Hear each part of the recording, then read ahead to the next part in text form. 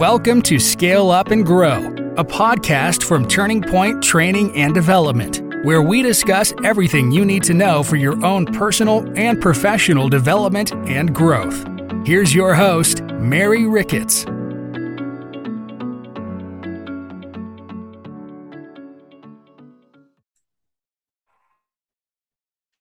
Have you ever worked in that office space where you just kind of feel like, am I back in high school? This just doesn't make any sense. I want to talk a little bit about how to handle those personality conflicts at work, because unless you plan on changing jobs every month, it's going to happen. It's going to be there. We are all not going to get along every single day, every week, every month. It's going to happen. I want to give you some tips and hopefully give you some things that you could actually just implement right away on how to handle some of those personality clashes. Now, pause. Yes, we all have very, very different personality styles and behavior. And if you're familiar with DISC, and we talk about that dominant, the influencer, we're talking about that steady person, and then that compliant person. Those are all different personality style behaviors and communication styles and behaviors. So if you've ever taken an assessment and you know what yours are, you know that there are some better ways to communicate with each other. When we talk about personality clashes at the office that are causing tension, it's not just that they cause tension, but they also tend to reduce productivity. And that's when it really becomes a concern for leaders, as well as within, your own personal productivity. It can be difficult to reconcile different work styles and value systems, but it is important for colleagues to find a way to get along. Yes, we all want to get along. Nobody wants to come into a work environment where you are sitting like, oh my goodness, oh, that person is here today. I was hoping they were on vacation. Because if that's the work environment, that can be a little challenging, and nobody wants to be in that spot. It doesn't matter what industry you're in. It really doesn't. If you're losing your patience, I want to give you some tips to consider before you say something that you'll regret to the person in that cubicle next to you, or the person that's working on the line right next to you. You'll find advice on how to deal with some of the most common conflicts as well. And that's what I want to share with you. Let me give you a few general principles. The first thing we have to think about in any conflict, let alone if we're talking about personality conflicts at work, the first thing we have to do is take a look at ourselves, examine what our part is. In this case, examine your part. Examine your part. The most effective thing you can do is to acknowledge what you're contributing to the situation. And I know this almost sounds like a marriage, doesn't it? But guess what? When you're at work all day, you've got relationships that most of us don't spend that much time at home with our spouses and partners on a daily basis. So yes, it is a relationship. You can control your own feelings and responses, even if you have little influence over your coworkers' actions. This is an old school saying, I can't control you, but I can control me, right? So I need to figure out what was my role in this. Examine your part in whatever this conflict and tension is. Consider developing some compassion. Okay, if your coworkers' habits are really challenging and disturbing and troubling for you, imagine what they're doing to that person. Somebody who comes in the office that is always irritated and angry and mad and pissed off and all of those words. What do you think is really going on with them? And how do you think they may even be feeling about themselves, let alone the work environment? You may find it easier to accept their flaws when you remember how you struggle with some of your own issues. We don't always respond right, even the best of us. I have some fabulous team members that I work with on some projects right now, and we call ourselves the angels jokingly. But it's interesting how we can feed off of each other, but we can always tell when someone's having a bad day, or okay, something else is going on because I can tell that you're off. That's the other side of importance of having good work relationships. I'm not saying that you need to know everything personal that's going on with those people that you work with, but if you develop some compassion and you realize, okay, this is just not normal behavior, not that your behavior is perfect, but at least become empathetic and be compassionate about, okay, this person may really be going through something, especially if that's not their norm. If it is their norm, that's a whole different conversation that we may need to have. Think positive. There's more to your colleagues than the quirks that bother you. Okay. Everybody has something that they do that is going to be, you're going to think, why do they do that? But that's okay. Just think positive. Focus on their strengths, focus on their strong points and what they contribute in the workplace. And hopefully, what that will do is help you appreciate them more. Nobody is going to do everything 100% perfect the way you would like it done, nor should they, because we're all very different people. But if you think positive, if there's just one thing that this coworker does that just rubs you wrong and it irritates you, stop, pause, think about all the other things that they do well. Think about how supportive they are. Think about, oh my goodness, they might not do this well, but I know I can always depend on them to meet their deadlines, or they're always willing to help. They may not do it the best, but they're always willing to step in and help. Whatever it is, think about the positive things, think about their strengths, and think about the strong points that they bring to the table for the workplace. Think about the workplace in this, and then listen closely. Letting your coworkers know that you care can help prevent misunderstandings. I'm not saying you need to agree with what's going on or how they're handling things, but listening can be a powerful tool when we are talking about how to handle the personality conflicts at work. You can ask them to discuss your differences and work on solutions together. It's okay for peers to come together and say, you know what, James, I'm really not sure why we have this level of tension, but could we talk about it so we can figure out how to work through it? There's nothing wrong with doing that one-on-one with a coworker. Now, if that doesn't work, then you can definitely take it up the ladder, or you can even let leadership know, hey, James and I are working well together. I'd love to have a conversation with him before I bring anything else to you. Is that okay? Yes, no, maybe so, but find out. But also pay attention to what they say instead of making assumptions about what their intentions are. One of the things that I teach most of the leaders that we coach is, I believe this actually came from John Maxwell, when he says, great leaders ask great questions. So we're not talking about leadership in a form of what's your title and role in the workplace, but just being a great leader for yourself and just, around your coworkers is awesome. But great leaders ask great questions, and then great leaders know how to listen. So ask some great questions, not questions that are degrading and causing additional conflict, but let them know, hey, I'd love to make sure that we work well together. What can I do to help? Tell me what's going on. Can we come up with a solution together so that we can work well together? Because I don't plan on transferring to you, whatever, you can add some humor to it. That's Mary style. Reach out. You may be tempted to send an email rather than speak face to face with someone who annoys you. However, this may be a cause where more contact will help you find common ground. Email is challenging when there's conflict involved because you can't catch my tone. You can't see my body language. You don't know my tone. Face-to-face speaking is still extremely, extremely valuable in every situation. So reach out to the person, see if you can catch them, in between meetings or, during a break, and, ask them if you can get some time with them. Can we go grab a coffee? I'm not saying you need to go have drinks, and happy hour and all that after work, but think about how you can reach out to them and have a face-to-face conversation. Set some boundaries. Oh, this is probably one of my favorites. Set boundaries. On the other hand, if your efforts to make peace aren't working or it keeps stalling, you may need to agree to disagree and limit your interactions to business essentials.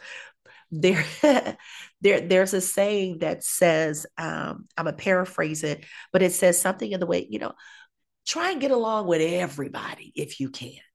But we all know, especially the more seasoned you are, and I don't mean by age, but the more interactions that you've had with people throughout your years, you're just going to realize you're just not going to get along with everybody. Everyone's not going to get along with you and each other. And that needs to be okay. But if you have done your part and you sit back, it's like, you know what? I've done all that I can. Now I need to set some boundaries. And there's some great books out there that you can find out about setting boundaries in the workplace. But think about what you can do. It's like, you know what? I'm not trying to be your best friend here, but I want us to work well together. And if what your efforts are, and if you have to bring in, an additional leader, you have to bring in HR, and those things aren't working, and you don't think it's worth, pulling the whole team together to have a conversation, and some things are not, then just set your boundaries. Set your boundaries, limit your interactions to just business essentials. If I don't have to be engaged in conversations with, we're going to go back to James, with James, then guess what? I'm not going to do it. And I may remove myself. As long as it's not impacting my work and my productivity, in order to keep the peace, I may step away. And I have done that. I have had to do that throughout the years where I was asked to be on a particular committee. And I knew that there was someone on that committee that we don't mesh well together. We don't click well together. I've done my part. I've said my piece. We're going to agree to disagree. So guess what? You know what? I'd rather you choose someone else to work with that person if that's okay with you. And the leader did ask me, "Was everything okay?" We don't mesh very well together, and that's okay. I'm okay with it. She's okay with it, and we can get along, agreeing to disagree. Consider that. Consider setting your boundaries. The next step in this, which can be very important, you can ask for help. If you're really unable to resolve the conflict on your own, consider bringing in a third party. Consider bringing in a third party. Tell your boss, or your HR manager or PR representative about your concerns. They may want to intervene or recruit an additional mediator to come in. I've done that for others, organizations that we come in and do leadership development and training with, that when there is a major issue, it's like, okay, we need to bring in a third party.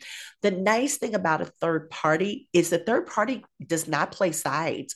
And let me tell you how important that is. Coming with an HR background as well, is when you're coming in to be a mediator, you have to make it clear, even if it's the company hired you, company, I'm glad that you're cutting the check, but guess what? This is not about playing sides. This is about trying to mediate this conversation so that everyone wins at whatever level we can get winners at the table. But asking for help and being very clear of what outcome you would really like to see. And sometimes you may not be able to put your finger on it right away, but when you ask for help, you have to also think about what is it you want. If it's, we just did a recent training on having difficult conversations. And one of the issues that came up was when you have someone that has some major hygiene issues in the workplace. And if that's somebody that has to work next to you, it's like, oh my goodness, we have, hygiene issues from cleanliness to teeth to body odor to whatever the issue is. That's tough. And that really may not be your role to say, hey, James, what's going on? Is there something I can help you with? I notice you have a bad body odor. That may not want to, that may not need to come from you as a peer, but it's okay to kind of be general, say, hey, is everything going okay? Yeah. Okay, great. If you need anything, let me know. You could be helpful in that way, but you may really need to go ask for help. If it cannot come from inside, and if it's someone that's on your team and you go talk to your manager or HR, it's like, can we get somebody neutral, somebody that's not involved with us every day? And maybe it's a manager from another team or HR from another division that can step in and help. Recognize other issues that may be playing a part in this. So what I want you to do is think about, how could you be prepared to take a different approach if your conflict is caused by something other than just personality traits? Let me give you an example. There may be contradictory business goals that would create friction between employees in certain positions.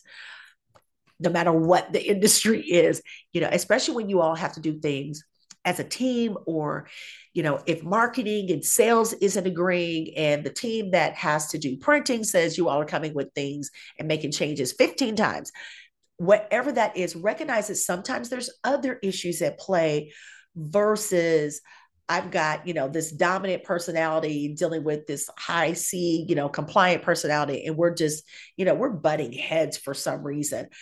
And understand there are personality styles that are very opposite of each other. But I'm talking about when you realize it's outside of that. This isn't just a personality issue. Okay. Let me give you a few specific examples about how you can step in and really make some changes. And this is on you. First thing, be humble. Be humble. How do you deal with a coworker who thinks they know it all? Oh, those are the fun ones, aren't they?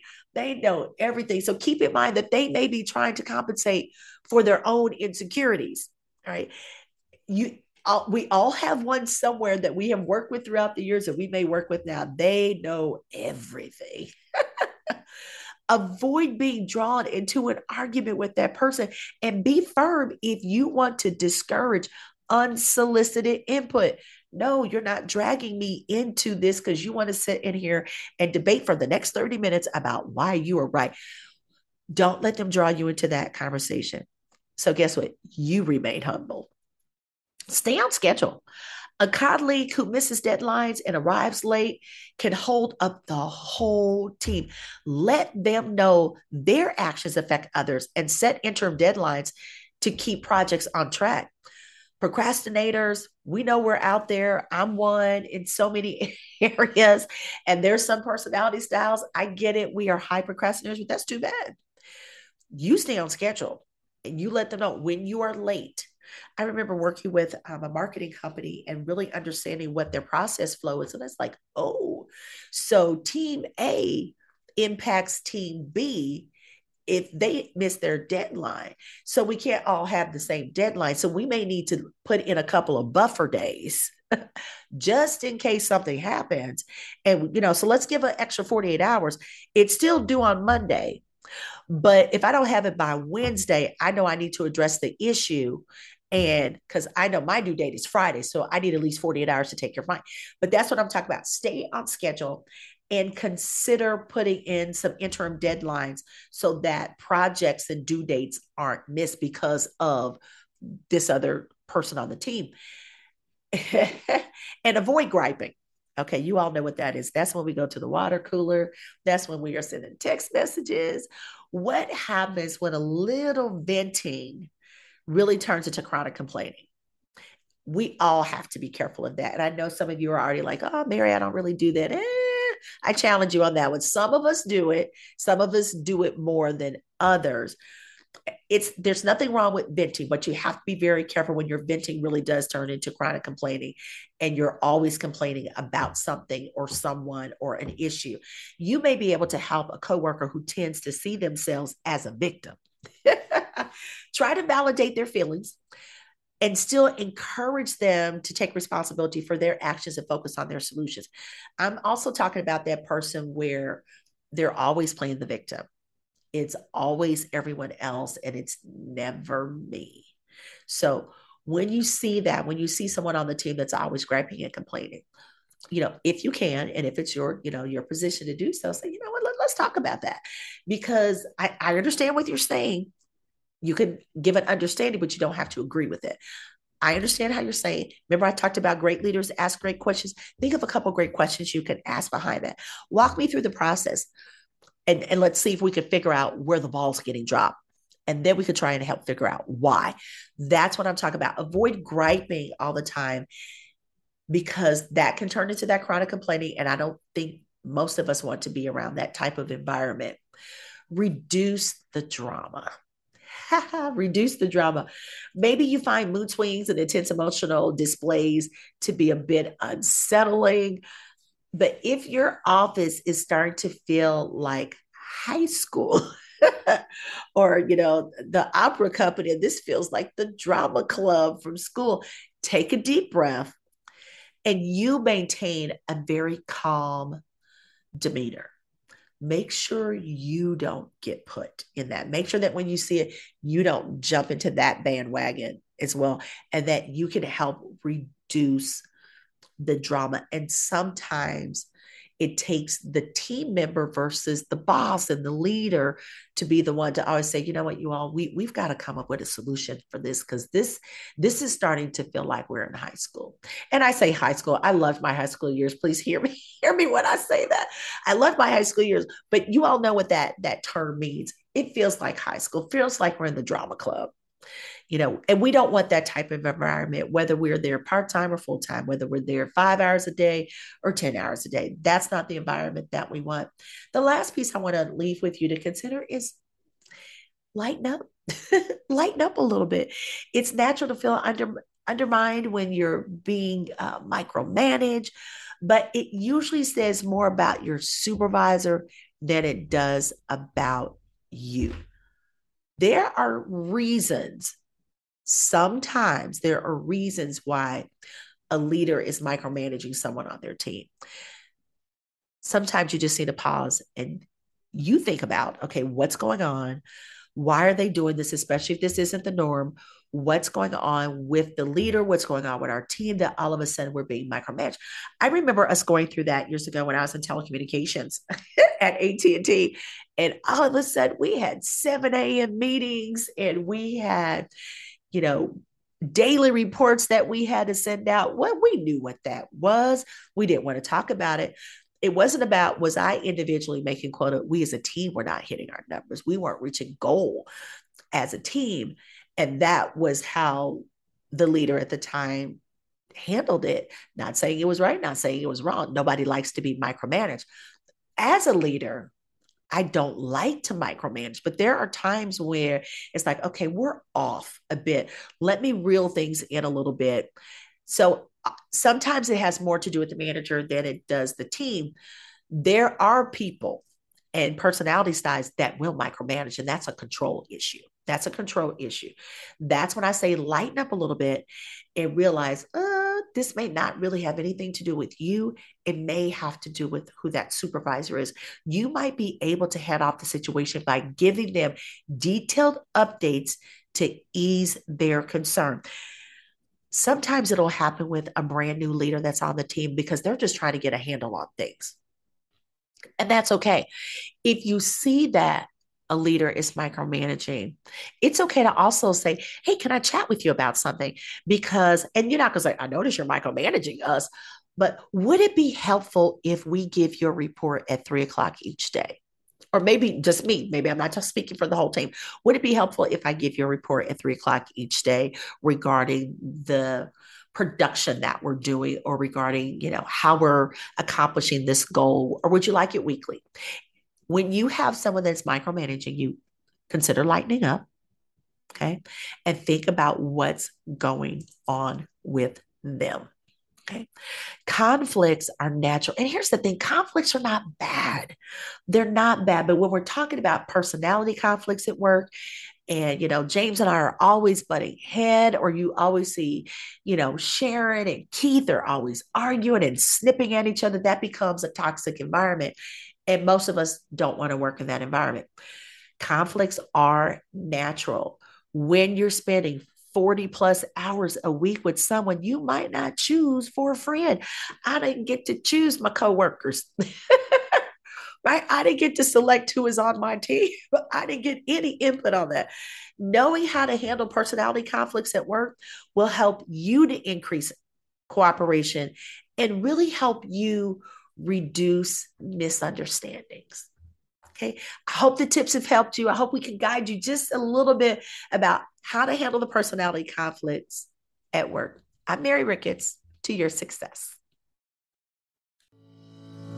Thanks for listening to this episode of Scale Up and Grow from Turning Point Training and Development. Make sure you subscribe to the podcast so you don't miss any future episodes. In the meantime, check out all of our on-demand training courses at turning-point.newzenler.com. That's turning-point.newzenler.com.